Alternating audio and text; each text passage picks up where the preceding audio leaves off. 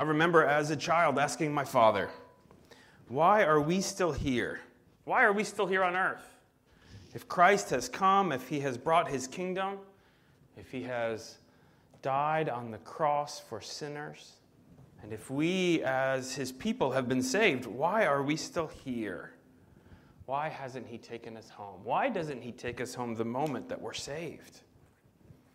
In times like this, of world crisis and of world panic, I'm sure many people are asking a form of this question. What is happening? What is God doing? And for those of us who are Christians, why has not Christ returned yet? Well, as one preacher put it in answer to this question, why are we still here? Well, the reason we're not already in hell is because of God's great grace. But the reason we are not already in heaven is because of God's great commission. Let me say that again. The reason we're not already in hell is because of God's great grace. But the reason we are not already in heaven is because of God's great commission. You see, we have a job to do as God's people, and the work is not yet finished. And so as we consider this question, we return this morning to a study in the Gospel of Luke. A study in the Gospel of Luke. We'll be looking at Luke chapter 9, verses 1 to 17. Luke, in his account, his eyewitness account of Jesus' life and ministry, Luke's been answering the question, who is Jesus? Who is Jesus? And through his piecing together of these accounts, he's been showing how various people have learned answers to that question. You see, there are many answers to this question of who is Jesus. Luke has been showing us Jesus' authority and his power over creation. He's shown us Jesus' power over Satan and his demons. He's shown us his power over sickness as he has healed every infirmity. And even his power over death as he's raised the dead. But most importantly, we've seen that Jesus has the power and the authority to forgive sinners, to forgive sin. In our passage this morning, we see Jesus revealing himself anew in another way by Luke 19. If you are taking notes, our main point is this. Our main point is this. The king commissions and the king provides. And he, that is Jesus, called the 12 together. And he gave them power and authority over all demons and to cure diseases. And he sent them away to the kingdom of God to heal. And he said, take nothing for your journey, no staff, nor bag, nor bread, nor money. Do not have 2 tunics. And whenever stay there. And from there depart. Wherever they do not receive you, when you leave that town, shake off the dust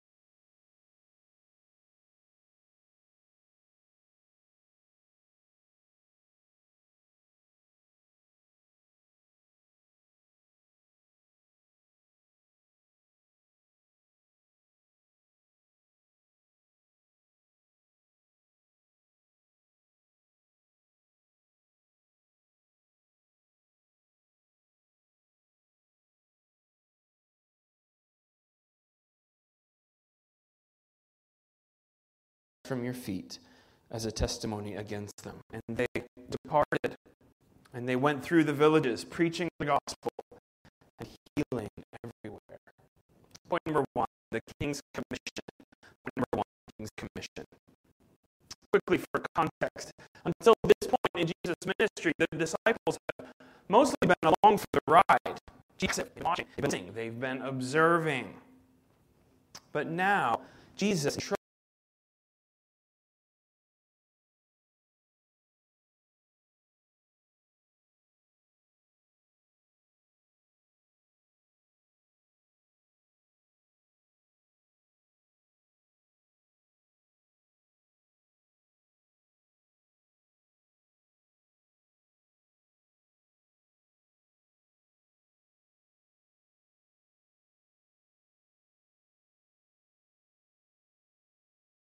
entrusts them with the ministry that he had called them to. You remember when he called Peter and Andrew and James and John the fishermen earlier in Luke chapter 4.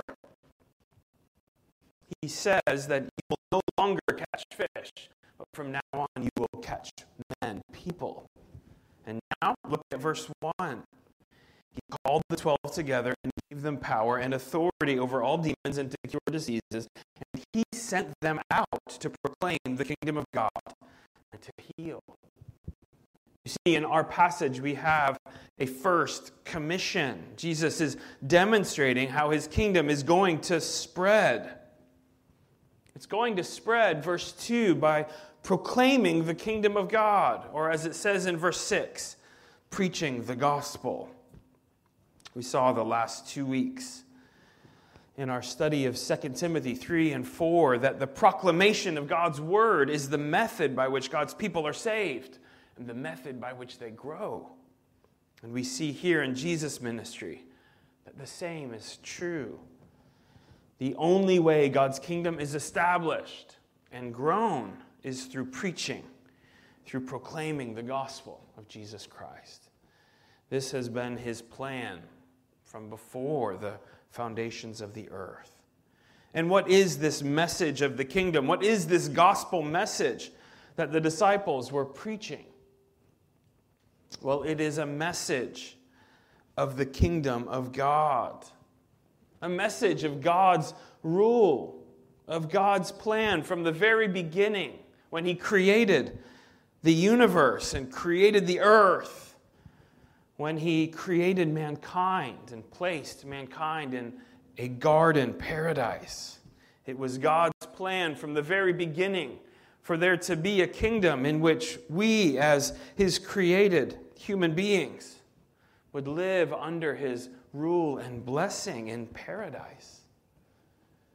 In the beginning, man lived as part of God's kingdom under his reign and rule. And what made that garden paradise so wonderful was not simply the beauty that was there in the trees and the fruit and the beautiful creation. No, what made it wonderful was the presence of God himself. Their creator God, their loving ruler was there, and they were in a good and right relationship with him. In rejecting the king, Adam and Eve forfeited theirs and their future children's citizenship to that good kingdom. We were now banished. We were now cast out of God's presence and evicted from his kingdom. And the whole Bible, from the Old Testament to the New, has been pointing to the day that this Redeemer would come and restore God's people back to him once and for all. All nations, all tribes and tongues, one day worshiping the one true God again in his kingdom. And the good news of the gospel is that if we repent of our sins and put our faith in Jesus Christ's finished work on the cross, we get God. We get this relationship that has been broken, restored. You see, the gospel message, the gospel of the kingdom, is really a message about God. God is the gospel, and Jesus has made a way for us to be back in a right relationship with God again, to be a part of his kingdom again. And that is good news. Christ himself has come. He's come to live that perfect life we couldn't live. He died on the cross, a cruel death of a criminal in the place of sinners like you and me. And he offers salvation, sins forgiven, a relationship with God restored, if we would repent of our sins and trust in Christ. And this message of the gospel is good news. The disciples were not only empowered to preach this message, but they were also given authority by Christ to demonstrate his power over sickness and evil spirits. These disciples were entrusted with authority from Christ to demonstrate his authority to the world as a proof that their message was not their own, but God's. Jesus, in his own healing and His casting out of demons in his ministry was always showing little snapshots of what that kingdom was going to look like in the future. And here in this first commission, the disciples are given that authority as well. Now, some give too much unhealthy attention to the apostles' unique gifts, believing that those gifts are for everyone. As J.C. Ryle put it more than a century ago in his expository thoughts on the gospel, this passage is one which throws much light on the work of Christian ministers in every age. And then he says this, no doubt the miraculous power which the apostles possessed made their position very unlike that of any other body of men in the church. And no doubt in many respects, they stood alone and had no successors. What's Ryle saying? Well, there's some uniqueness here to the apostles' ministry. They are given, as Paul calls it in 2 Corinthians 12, and verse 12, the signs of a true apostle. Paul says that he had such signs as he went to Corinth. He says, the signs of a true apostle were performed among you with utmost patience, with signs and wonders and mighty works. Or as Paul writes in Ephesians 2, there is a unique ministry that the disciples, these apostles, these first 12 are given in building the foundation of the church. J.C. Ryle goes on to say, yet the words of our Lord in this place, that is in this passage, must not be confined entirely to the apostles. They contain deep wisdom for Christians for all time.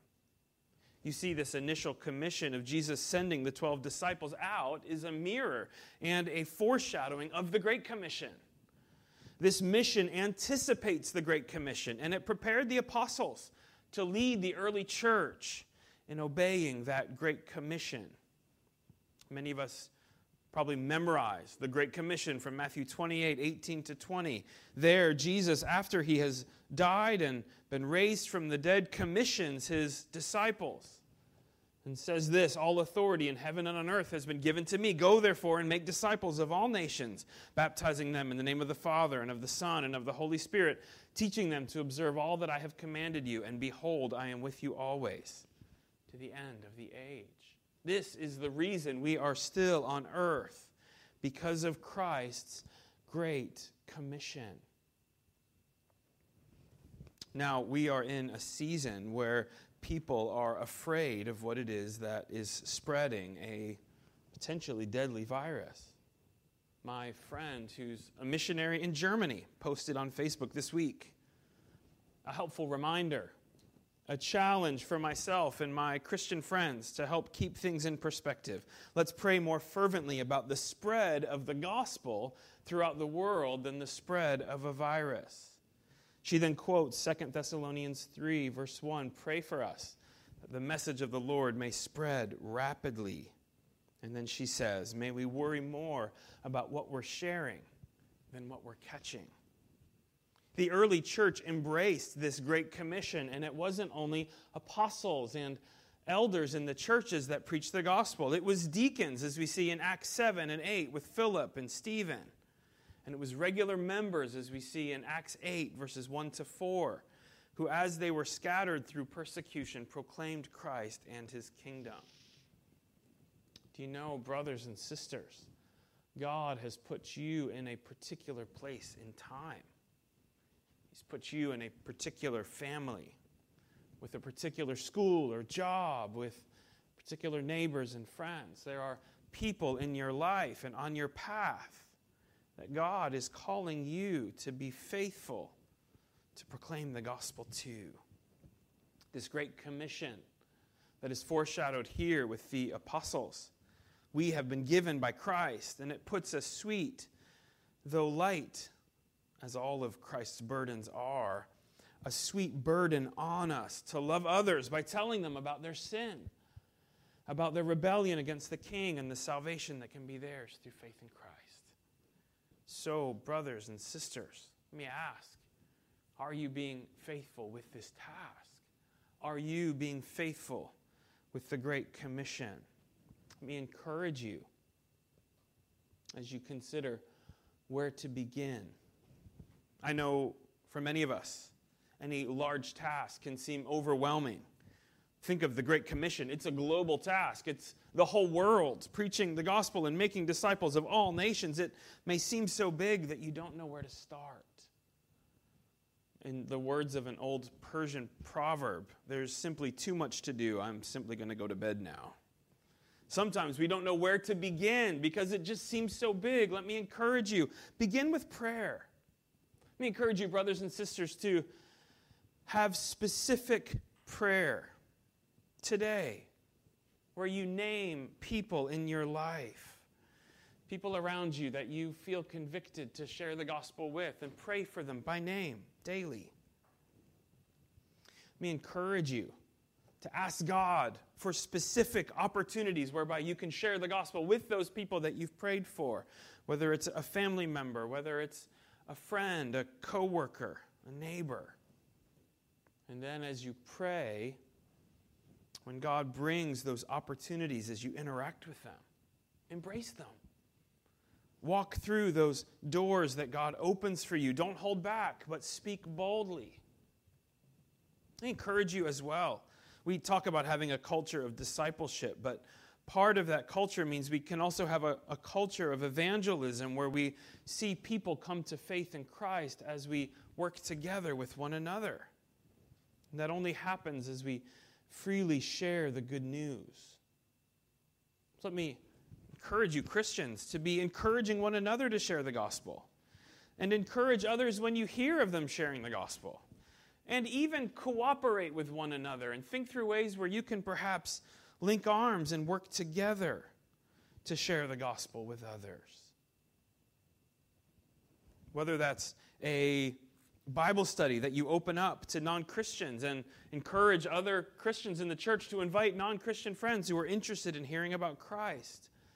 Or simply having meetups where you invite both your Christian and non-Christian friends to be interacting with one another.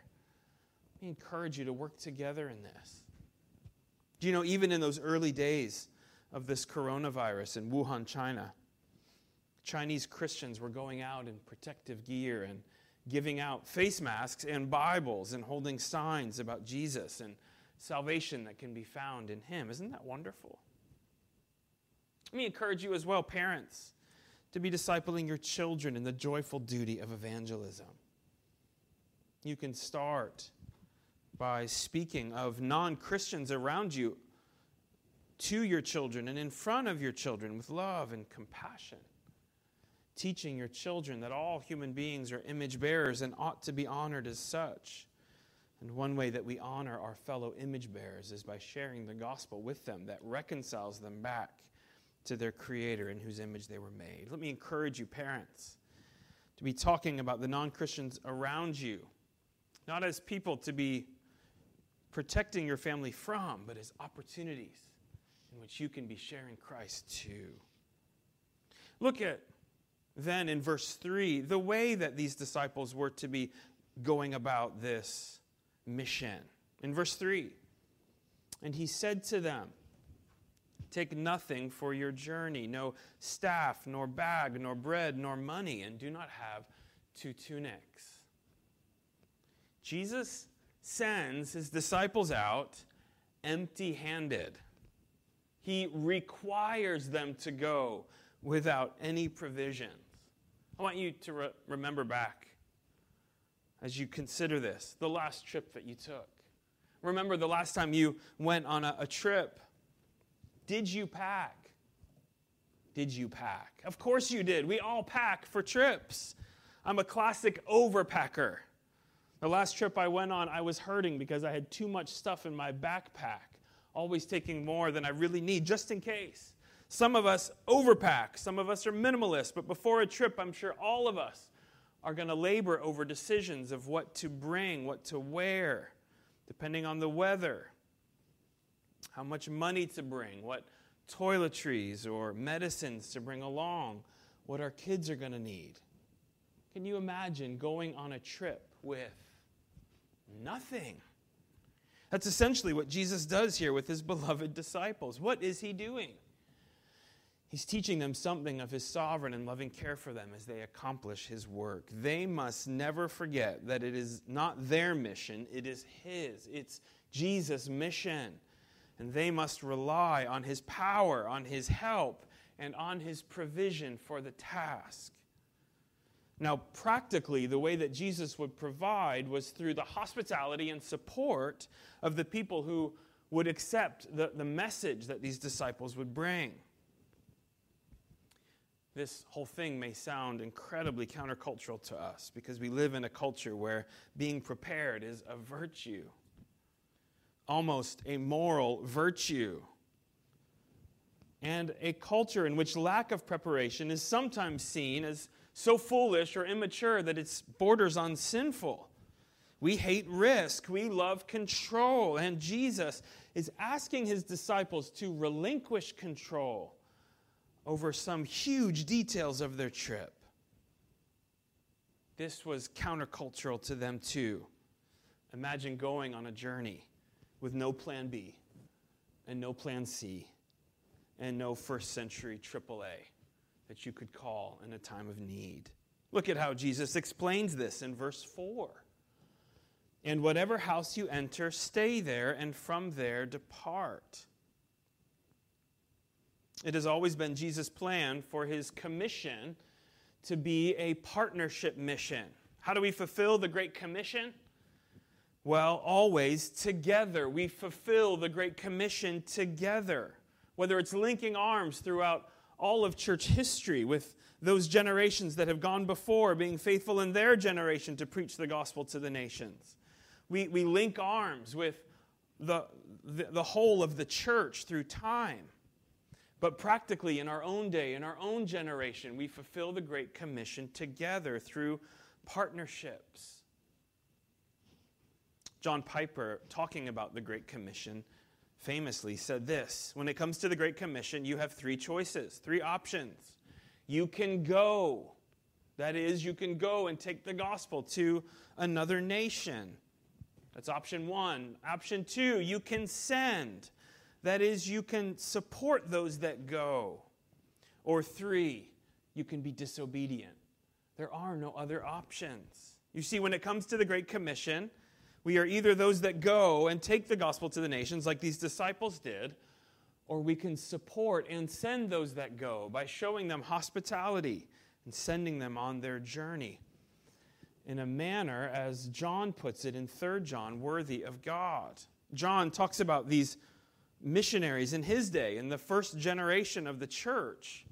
And he commends a church that was partnering with such missionaries. And he says this: "Beloved, it's a faithful thing that you do in all your efforts for these brothers, strangers as they are, who testified to your love before the church. You will do well to send them on their journey in a manner worthy of God. For they've gone out for the sake of the name, accepting nothing from the Gentiles. Therefore, we ought to support people like this, that we may be with them fellow workers for the truth." This is how the Great Commission is accomplished, through people working together, partnering together. And by those that go and those that send those that go, we partner together and are together faithful to the same mission. I'm not sure your knowledge of being an accountant, but there's some kind of double accounting that God does with our rewards. Those that go and those that send those that go are both seen as being faithful and accounted with the same rewards for the same ministry, because those that go cannot go without those that send them. And not everyone can go. So God calls both those that go and those that send them as being faithful to the Great Commission. In this mission, the disciples are sent by Christ. They go out with a gospel message, and their hearers receive it. We do this as a church. We do this by supporting missionaries who have gone to take the gospel to the nations. They go. We send them by supporting them financially, by sending monthly checks, and by supporting them with our prayers. We are seen by God as both being faithful and making disciples of all nations. I want to pause for a minute and encourage you, Christian, that all of us should be willing to ask, perhaps even regularly to ask God, whether he would send us. I know when it comes to missions, often we think of that as being something for someone else to do, for the other to do. But all of us should be willing to go if Christ calls us to. That may scare you a little. If it does, let me encourage you to search your heart and ask why.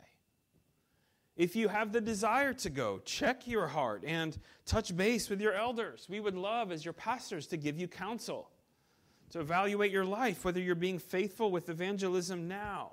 Getting on a plane and going across the world isn't going to make you a faithful evangelist or discipler. But let me encourage you, if you're considering going, to get counsel on plans and whether you're equipped to do this.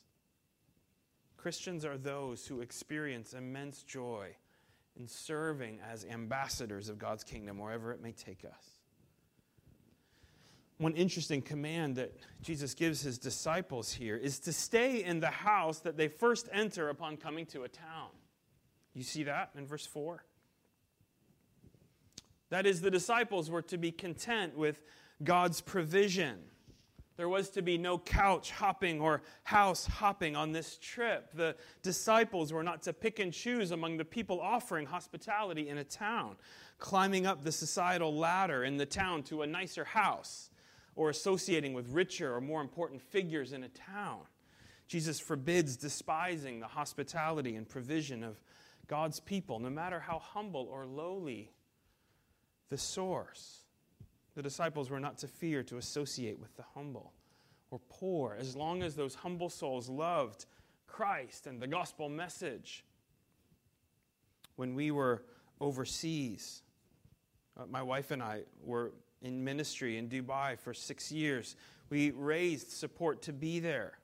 And so we had sweet partners in this gospel and Great Commission ministry. Some of the sweetest provision we experienced came from the less wealthy members of our former church. It was a sweet and humbling thing for us to receive. Brothers and sisters, let us grow in receiving from others as well as providing for others. This is one way that we remind each other of our neediness before Christ and work against self-reliance. I remember as a new seminary grad, as a 24-year-old, spending a summer when I was in between jobs and waiting on full-time ministry, living in Scranton, Pennsylvania, and driving 2 hours to my hometown every weekend to worship with my home church. And I was asked by my former youth pastor to take a Sunday school class that summer. And I remember as I was waiting tables over that summer and not making a lot of money and reliant on my tips for God to provide for me, getting in the car one Saturday night to head home to stay with a friend so that I could teach a Sunday school the next morning, realizing I had enough money in my pocket to fill my tank to get there, but that I didn't have enough to get back. And I remember simply trusting God and praying and saying, God, you've called me to do this ministry. I pray that you would provide for me to come back. Now, I'm sure I could have bummed money off of someone, that I could have borrowed money from someone, but it was an opportunity for me to trust God, and so I did. And that Sunday morning, right after teaching the class, with nothing in my pocket but some change, a sweet elderly woman, Auntie Twyla, who had been our babysitter when we were little, saw me and stuffed a $20 bill in my hand. This sweet little lady on Social Security gave me $20. And I remember in that moment thinking, should I take this money from this sweet old lady? And almost immediately feeling conviction that that was a prideful response.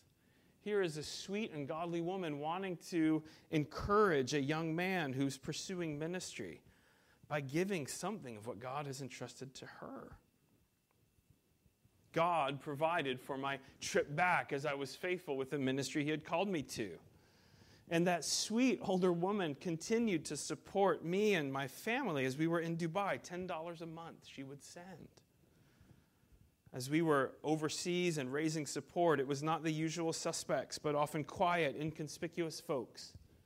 People who lived simply and gave generously out of their love for Christ. Generosity does not correlate with the number on your salary check. Christian generosity directly correlates with the amount of affection you have for Christ. Jesus didn't exalt the wealthy. He exalted here the generous. Now look also at verse 5. Rejection is also anticipated by Christ. Verse 5, wherever they do not receive you, when you leave that town, shake off the dust from your feet as a testimony against them. Jesus foretells, he tells his disciples to account for rejection and reminds them that they are only messengers, ambassadors representing Christ to a world in rebellion against him. Rejection of Christ's messengers is not personal to us. It's personal to Christ. When people reject the gospel message, they reject Christ. It's a rejection of him.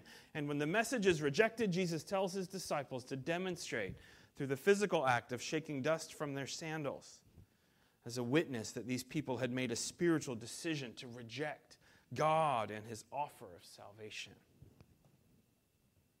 Now note, this is not a failed mission when this happens. Jesus does not send his people on failed missions.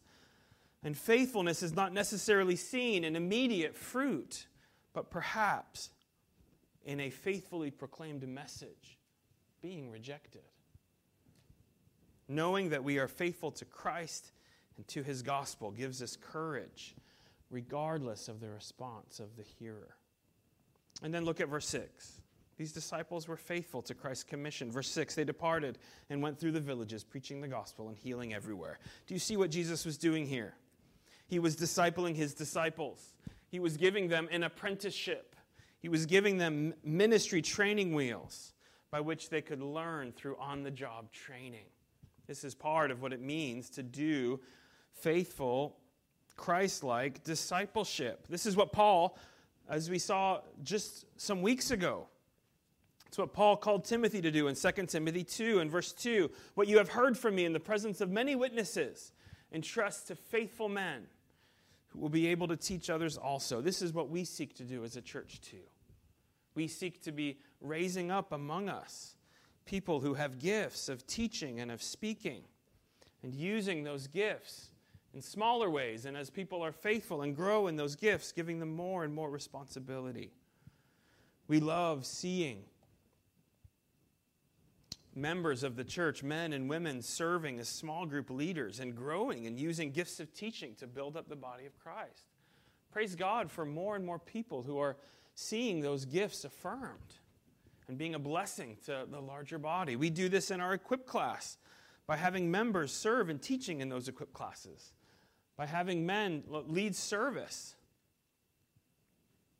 We seek to do this not only in our own church as we raise up people among us, but we do this as a church as well. We've budgeted in 2020 for an internship program for the fall of this year, and our hope is to be raising up young men who want to be pastors and to be giving them opportunities, such training wheels, to be using their gifts in the church and prepared for future and more substantial ministry. We've done this in our missions budget by partnering with a pastoral internship in East Asia. Jesus sent his disciples to make disciples, and that's why we are here today, because they were faithful with that message. And because they had been learning to do this even when Jesus was still alive. So let's remember our main point here. The king commissions and the king provides. Here at the end of this section, in verses 7 to 9, Luke pauses between the accounts of the disciples' first missionary endeavor and the account that follows, that of the feeding of the 5,000. These two passages are clearly linked because we'll see in verse 10 that the apostles are returning from their journeys. And for 3 verses, Luke pauses to consider the earthly king, Herod. Luke has already, in chapter 3, in verses 18 to 20, introduced Herod as the one who had imprisoned John the Baptist. But now Luke tells us that Herod has, in fact, beheaded John. And now Herod begins hearing reports of Jesus' ministry. That's expanding. It looks like, because it's expanding through his disciples' ministry, that word is coming back to the king. And Luke records that Herod is perplexed. Looks like he's fearful. He's shaken. Luke is anticipating here the future political opposition that Jesus would face, one that would lead to his death at the hand of the Romans. But while Herod would one day have a hand in Jesus' death, at this point, Herod is simply fearful of Jesus. And as we can see clearly, he should be. Jesus had power Herod could never dream of. And that's exactly the point. As the earthly king is shaken, the heavenly king is establishing his spiritual and eternal kingdom on earth through the proclamation of the gospel message. But Herod's primary concern here is trying to figure out who Jesus is. He clearly has been hearing the superstitious musings of the crowd that Jesus might be some resurrected prophet like John the Baptist or Elijah. But we see that Herod's question here is the right one. Who is this about whom I hear such things? And Jesus, in just a moment, is going to do even greater things. So that was point number 1, the king's commission. Point number 2, and more quickly, the king's provision. Point number 2, the king's provision. Read with me verses 10 to 17. On their return, the apostles told him, that is Jesus, all that they had done. And he took them and withdrew apart to a town called Bethsaida. When the crowds learned it, they followed him, and he welcomed them and spoke to them of the kingdom of God and cured those who had need of healing. Now the day began to wear on, and the disciples and the 12 came and said to him, "Send the crowd away to go into the surrounding villages and countryside to find lodging and get provisions, for we are here in a desolate place." But he said to them, "You give them something to eat." They said, "We have no more than 5 loaves and 2 fish, unless we are to go and buy food for all these people." For there were about 5,000 men. And he said to his disciples, "Have them sit down in groups of about 50 each." And they did so, and had them all sit down. And taking the 5 loaves and the 2 fish, he looked up to heaven and said a blessing over them. And then he broke the loaves and gave them to the disciples to set before the crowd. And they all ate and were satisfied. And what was left over was picked up, 12 baskets of broken pieces. We see at the beginning of this passage, the disciples were excited to share with Jesus all that they had done, all of the ministry that they had taken part in, and the ways that they had seen God use them. And it looks like Jesus is withdrawing with them for an extended time of debrief, in order to share these stories and perhaps learn more from him, from some of these particular situations that they found themselves in. But as they are withdrawing for this time of reflection and debrief and fellowship together again, the crowds hear that Jesus is there and follow him. And it looks like an incredibly large crowd. They're described here as being about 5,000 men. And the word there is particularly meaning men, that is, male people, meaning there was much more than simply 5,000 people. Do you see what Jesus does here? What Jesus does to any that would seek him. Verse 11. He welcomes them. He welcomes any that would come to him, that would seek him. And he then does the same thing that he had called his disciples to do. He speaks to them, verse 11, of the kingdom of God. And he does the same thing that he had commissioned his disciples to do. He heals those who have need of healing. You see, the disciples were simply imitating their master Jesus. And while Jesus is preaching a gospel that involves himself and curing those with his own power, these disciples were pointing people to him as the one who can meet their every need. You see Jesus' concern here, as the disciples were to be concerned with the whole human being. You see, Jesus has come not only to cure us of our spiritual primary need of curing us from our sin and restoring us to a relationship with God. He's concerned to restore our whole human nature, to heal us from sickness and from the dominion of Satan and his demons. You know, we as Christians should do the same. we as well should be concerned for the spiritual well-being of our fellow man and for their physical well-being. And as the disciples imitated Jesus here, we should do the same with a concern for our neighbors and our fellow man with all of their different needs. And in this way demonstrate that Christ and Christ alone is the only one who can deal with all of the needs that we have. Now, an interesting thing happens. The day wears on, and the 12, out of a concern for the crowd, encourage Jesus to send the people away so that they can find lodging, that they can find food in the surrounding areas, because it says that they're in a desolate place. Some translations say a desert place. But Jesus has another lesson to teach them. And look at the command he gives them in verse 13. You give them something to eat. He commands them to do something that is actually impossible for them to do. But then he finds a way, through his infinite power as the creator God, to make something out of nothing and to miraculously multiply these loaves and fish so that there is then a wonderful feast there in the desert. Now, this passage teaches us something very clearly, something very important about Jesus.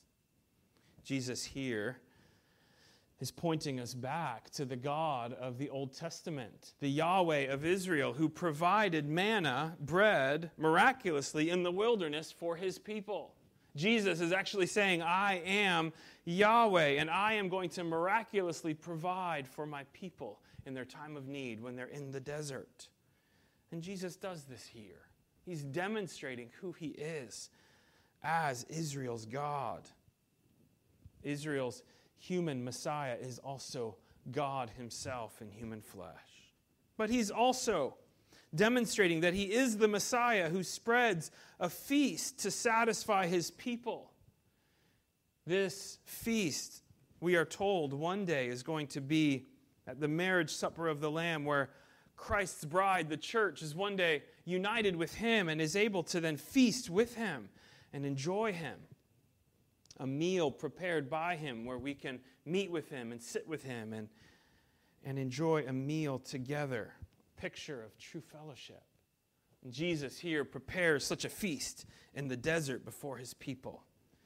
And such a feast in which they are all satisfied. You notice that at the end, these 12 disciples who distribute this food, there is so much left over that there are 12 large baskets left over of scraps. Many people have tried to figure out why there were 12 baskets of scraps. As Carson puts it, perhaps the best explanation is to see that even the scraps of Christ's provision is enough to provide for God's people. God's people represented here by the leaders of the 12 apostles. But there's something that this passage teaches us not only about Jesus, that he is Israel's God, and that he is the Messiah who will spread a feast before his people, foreshadowing that day when we will all be united with him and enjoy him forever. There is something that Jesus is teaching his disciples about ministry. That ministry isn't ultimately about us, what we can give to others. It's about Jesus. You know, our ministry, the disciples' ministry, was not a ministry that was about them. It was a ministry about Christ. The truth that they preach, the hope that they hold out, the love that they have for people, the comfort that they give, and the provision that they offer. They're all Christ's.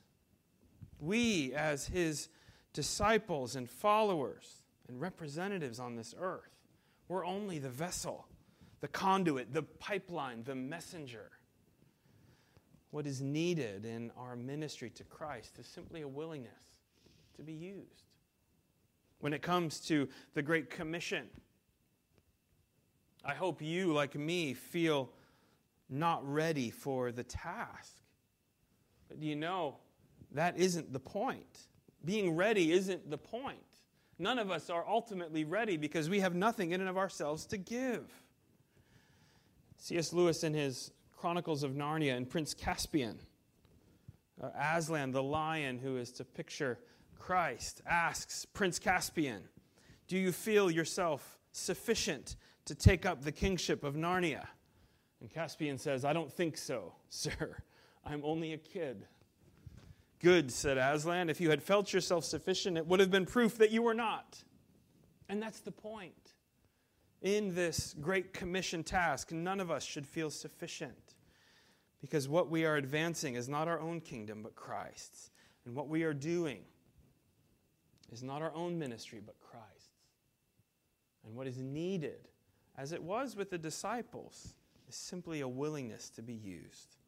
Luke highlights that the disciples know that they can't feed these people, but Christ tells them, "You give them something to eat." But then Luke focuses that it is the disciples who go and tell everyone to sit down, and then the disciples who bring the food. Christ is empowering them to care for his sheep. A wonderful picture of what he would do in the days ahead and even in our own day. Remember, brothers and sisters, we are here to advance Christ's kingdom and not our own. Which kingdom are you advancing? Remember that every talent, every experience, and material possession that we have is meant to be used to advance Christ's kingdom. As you search your own hearts, do you see his teaching and this teaching about God using us in our weakness to do his work? Is that prevailing in your life? Notice that Jesus doesn't prize our being prepared over our being dependent. Reliance is heaven's ethic. Growing in dependence is actually the way that we prepare both for ministry and for heaven. So as we've seen in our passage, the king commissions. He commissions us to be his ambassadors. And the king provides. He is the great provider who provides himself in this wonderful salvation and then provides in the ministry that he calls us to. In conclusion, I wanted to take a moment just to comment on the situation that we find ourselves in, both as members of this church as well as members in this world during this time of this COVID-19 and this coronavirus that is spreading. And I think there's things in this passage that help us. The first thing that I would say to you, brothers and sisters, in this time is that we should not be surprised by this. Let me encourage you, brothers and sisters, to not act surprised, to not be surprised. We, as Christ's people, of all people, we understand sin better than the people of this world. We understand sickness and death and its source and the curse that God has brought on this fallen world. Let me encourage you to not be surprised by this. Christ has promised that trouble and difficulty would come and that sin would continue to reign until he returns and sets everything right. Secondly, let me encourage you, brothers and sisters, to display faith and confidence in God in the midst of difficulty in a fallen world. We should, as God's people, display faith and confidence in God in the midst of the most dire circumstances. Spurgeon, during a cholera outbreak in 1954, which occurred in London in August and September of that year, said this: "If there was ever a time when the mind is sensitive, it is when death is abroad. I remember when first I came to London how anxiously people listened to the gospel, for the cholera was raging terribly. There was very little scoffing then." We encourage you, brothers and sisters, to display faith and confidence in God in the face of such anxiety in this fallen world, and so be a witness to the watching world. Thirdly, let me encourage you, brothers and sisters, to love your neighbors. To love your neighbors. There are practical ways that we can love our neighbor. One of the ways is by canceling our service and moving to this live stream. We should love our neighbor as Martin Luther, the reformer, wrote in 1527. He says,